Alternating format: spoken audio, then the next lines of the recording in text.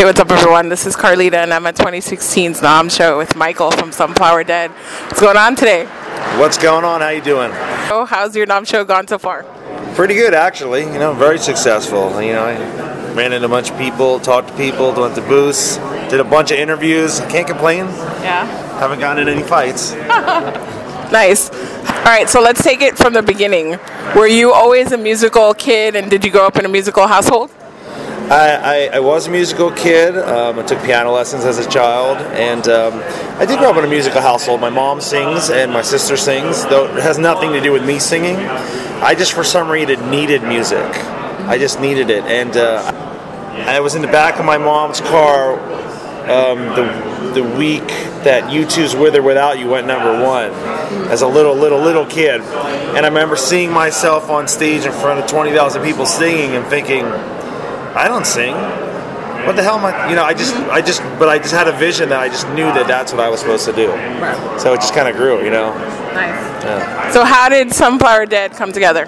Well, it was me and my guitarist from many other bands I'd been in. We kind of decided, we were at the point in our lives where if we were going to do another band and go at it for real, we were going to cherry pick the rock stars that we knew from other bands, as opposed to putting together a bunch of bands and there's like one or two people dragging a lot of them. We wanted all the people that drove the ship, so we took everybody from other bands. We kind of stole people, and we all had this idea that we wanted to be in a band to entertain people. And that's where the whole look and the makeup came from. It wanted people to get away from the nonsense of life, and it just kind of grew from there.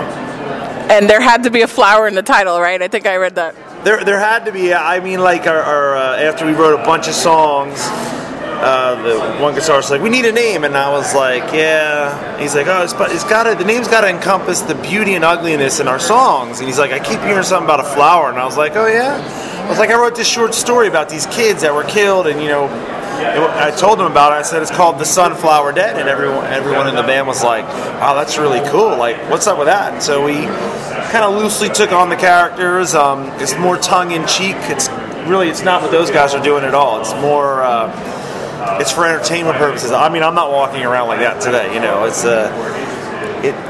and it works really well. It allows our show to be extremely entertaining and makes you focus on us. So you do listen to the music when we play. All right, so let's take it into your teen years. If you could have thrown a music festival at 16 years old, who would have played? At 16 years old, it would have been all death metal bands. That's all I listened to. It would have been all death metal bands and Guns N' Roses at 16 years old, right?